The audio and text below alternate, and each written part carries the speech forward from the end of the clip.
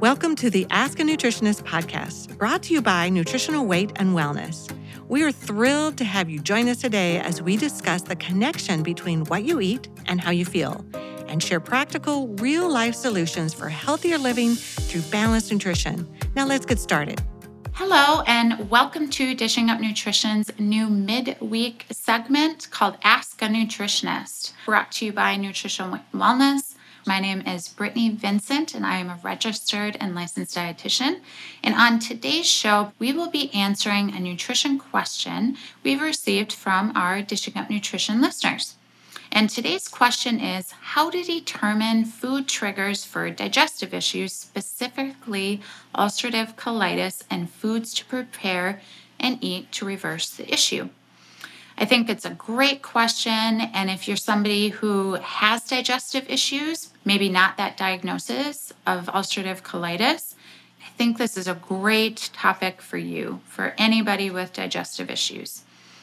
So for those listeners who aren't familiar with ulcerative colitis, it is an inflammatory bowel disease that causes inflammation and ulcers in the large intestine. The large intestine is also called the colon. Ulcerative colitis also causes that inflammation and ulcers in the rectum as well. Symptoms can include rectal bleeding, diarrhea, abdominal pain, cramping, fatigue, urgency to have a bowel movement. I've seen a lot of clients over the years with ulcerative colitis, and the main symptom for most of those individuals is frequent diarrhea and urgent diarrhea. And I've had some clients that have had diarrhea as many as 12 times a day. So it really negatively impacts their quality of life and unfortunately keeps them home.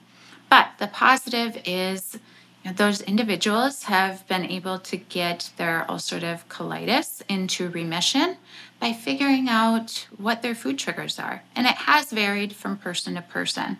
I also want to note that ulcerative colitis is considered an autoimmune condition. And autoimmune conditions, what that means is your immune system is confused. So your body is actually attacking itself. And in the case of ulcerative colitis, that's causing your body to attack your large intestine, creating those ulcers and inflammation there. So determining food triggers can be a process. I get a lot of clients that come in and they think that if they're eating a food all of the time, that it's not an issue for them. For instance, I might suggest, well, maybe gluten's an issue for you. The response commonly is, I eat bread all the time. That's not an issue for me. But I think that when you're eating a food all of the time, it actually can make it more difficult to determine if it's a trigger or not for you. And often the assumption is if you get a symptom that the trigger is the last thing you ate. And although that can definitely be true sometimes, but oftentimes the trigger is something you ate earlier in the day, something you even ate the day before or 2 days before, or an accumulative effect that then builds up and creates that diarrhea or whatever symptom that you might have. And there's really no way to determine whether a food is a trigger or not unless you just 100% eliminate that food and then reintroduce. And we're going to talk a lot about that. So the most common food triggers I find for ulcerative colitis, and I would say digestive symptoms as a whole, would be gluten and dairy. So let's talk about dairy first. Dairy is a bit more confusing because some individuals are lactose intolerant, some individuals are dairy sensitive. Hypothetically, you could be dairy sensitive and have lactose intolerance. So lactose intolerance means that you lack the enzyme lactase to break down the dairy sugar lactose. And usually you're going to know right away. You get cramping, diarrhea, gas. It's very uncomfortable. So it's pretty obvious if you're lactose intolerant. But when you're dairy sensitive, that means that your body is reacting to the proteins in dairy casein and or whey. And that creates more of a delayed response. So it's a lot more difficult to pinpoint if you're dairy sensitive. And some of the main symptoms of a dairy sensitivity would be diarrhea, constipation, other digestive symptoms, bloating, gas, chronic sinus congestion or postnasal drip, seasonal allergies, skin conditions like acne or eczema. Headaches can also be a symptom of a dairy sensitivity. And by no means, that's not all of the symptoms of a dairy sensitivity, but those are the most common ones that we see. Now, for me personally, I didn't realize that dairy was an issue for me until I just 100% eliminated it. And then I found certain of my symptoms just went away. So again, that elimination 100% is really necessary throughout this process. Then let's move on to gluten. So a gluten sensitivity means that you're reacting to the gluten, and gluten is found in wheat, barley, rye, spelt, and kamut. Common symptoms of a gluten sensitivity include diarrhea, bloating, constipation. It could be other digestive symptoms as well. Stomach aches, nausea, reflux, could be some other ones. Joint pain is a common symptom, headaches, migraines. A lot of people get brain fog from gluten. And then some individuals notice that they feel more anxious or depressed after they eat gluten. And I think that a lot of people assume if you don't have a digestive response to a food, then it means that you're not negatively reacting.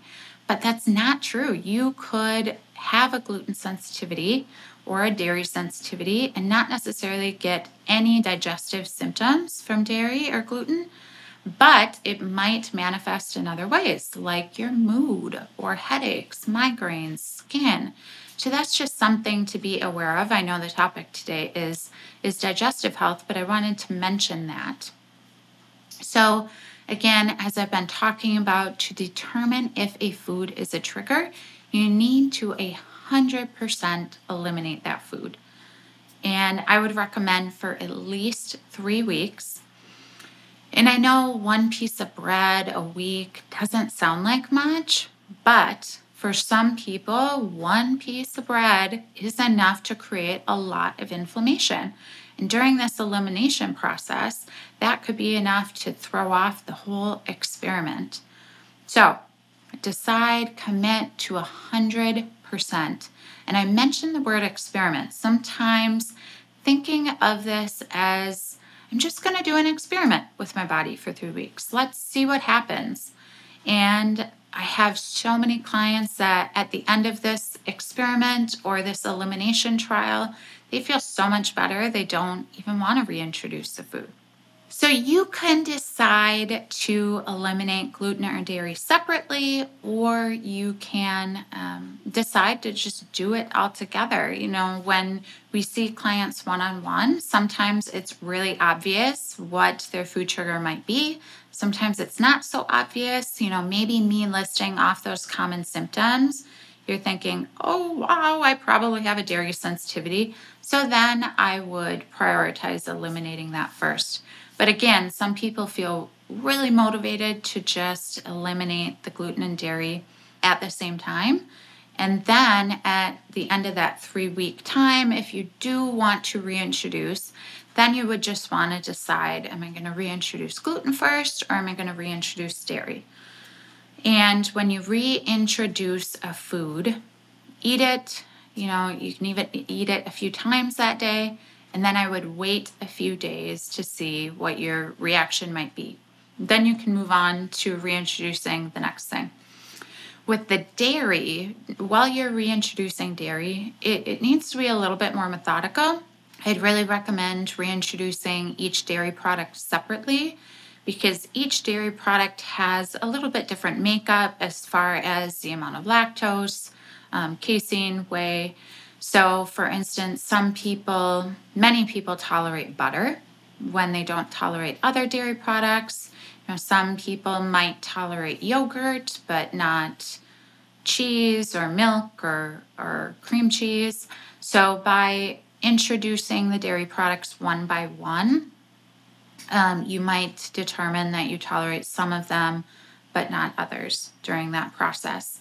And again, between introducing each item, just wait a few days because you might have that delayed response as well.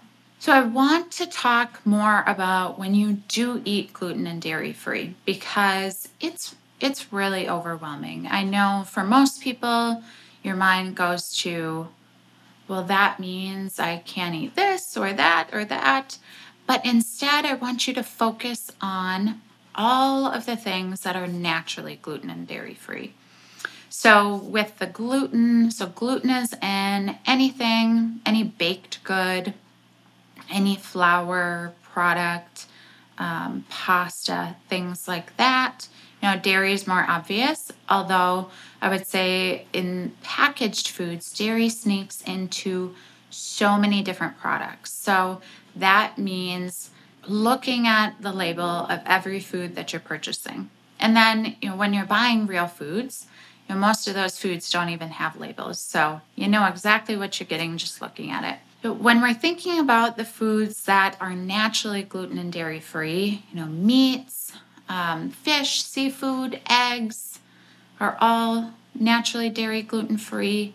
Healthy fats like avocados, nuts, olive oil, avocado oil, olives, seeds, and then all of the real food carbohydrates, fruits, vegetables, potatoes, sweet potatoes, squashes, carrots, all of those things would be naturally dairy and gluten-free. And when I'm working with clients and we're coming up with food ideas, meal ideas that are going to work for them, I encourage my clients to think of what are foods that you love or meals that you really love that are naturally dairy and gluten-free. And if you think about it that way, again, I think it feels a lot less restrictive. And believe me, if eliminating these foods get rid of your ulcerative colitis symptoms or your digestive symptoms as a whole, then it's totally worth it. I mean, imagine being symptom-free. Again, people feel so motivated once they feel better. For myself, I love Asian flavors, and generally speaking, those dishes don't ever include dairy. And then the only tweak that you really need to make is traditional soy sauce does usually contain wheat.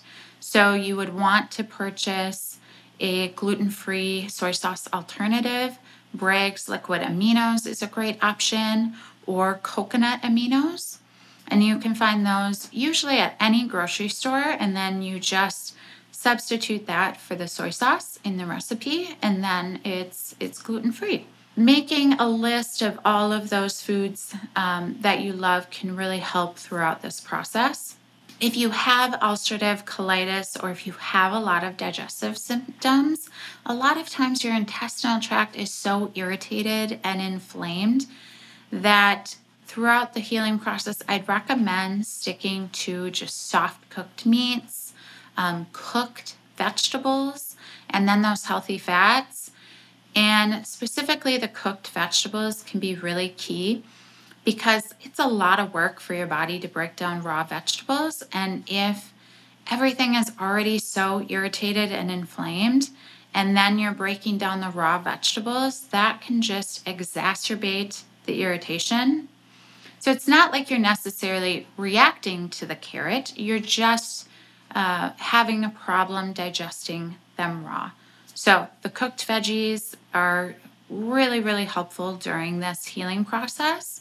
And then down the road, when your symptoms are gone, you can reintroduce and try some of those raw vegetables.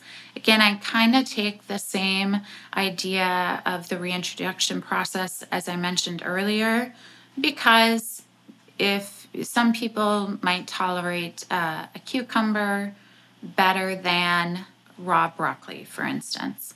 When you're just starting to reintroduce those raw vegetables, sometimes peeling them, like peeling the cucumber, might help you digest them a little bit better.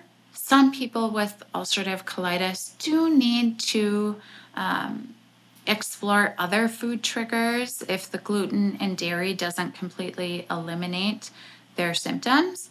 So some individuals do need to eliminate all grains. So rice and quinoa and wild rice, those are naturally gluten-free, but some individuals do need to eliminate those as well. Nuts can be problematic, eggs, nightshades can be problematic for some individuals, but I would start with the gluten and dairy-free, and then working with a nutritionist can be a really great way to determine what your other food triggers might be. Maybe you determine that nuts might be an issue. And a lot of times just eating a handful of nuts can be really difficult. So it can be that same idea as the raw vegetables, that your body is just having a hard time breaking it down. So you might be able to tolerate that down the road during that process. Just be patient. It takes a lot of time to heal the digestive tract. But I will say, I've had many clients have dramatic improvement in their symptoms in even a couple weeks or a month. So it's totally possible to be symptom-free. Just be patient during the process. A lot of times supplements can be really helpful during this healing process. Probiotics specifically, I often recommend a glutamine product, which helps to heal the lining of the intestinal tract. So if you've never taken a probiotic before, I would start with a powdered Bifido and start small, like even 1/8 of a teaspoon. And then as tolerated, you can work your way up. And then down the road, you could switch to like a more multi-strain probiotic. Again, if you're working with a nutritionist, we can help to determine what might be the best probiotic for you. Would it be helpful to add in a glutamine product? So the probiotics and the Bifido specifically that I was talking about, that can be found on our NutriKey.net website. We have lots of articles and other podcasts that talk about digestive symptoms on our website at weightandwellness.com. All of our recipes on our website are naturally gluten-free. Many of them are naturally dairy-free. And if they're not, oftentimes we offer a way to substitute an ingredient in the recipe to make it dairy-free. So we have lots of wonderful resources on our website that will help you through this process. And if you want to schedule an appointment with a nutritionist to help you a little bit more throughout this process, you can do that online, again at weightandwellness.com, or you can call us at 651-699-3438. Thank you so much for listening to Dishing Up Nutrition's Ask a Nutritionist. If you have a nutrition question you would like us to answer, we invite you to join our Dishing Up Nutrition Facebook community by searching Dishing Up Nutrition on Facebook. This private group is moderated by Nutritional Weight and Wellness nutritionists and nutrition educators, and it provides our Dishing Up Nutrition listeners a safe, a supportive community to ask questions, share ideas, and get inspired. So once you're a member of the community, we invite you to join the conversation, share your questions with us. So please don't be shy. If you have a question, please let us know, and we look forward to hearing from you. Thank you, and have a great day.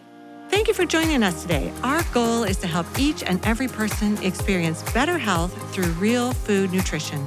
If you want to dive deeper into the Dishing Up Nutrition conversation, we invite you to join us in the private Dishing Up Nutrition Facebook group by searching Dishing Up Nutrition on Facebook and click Join Group. We look forward to connecting with you there.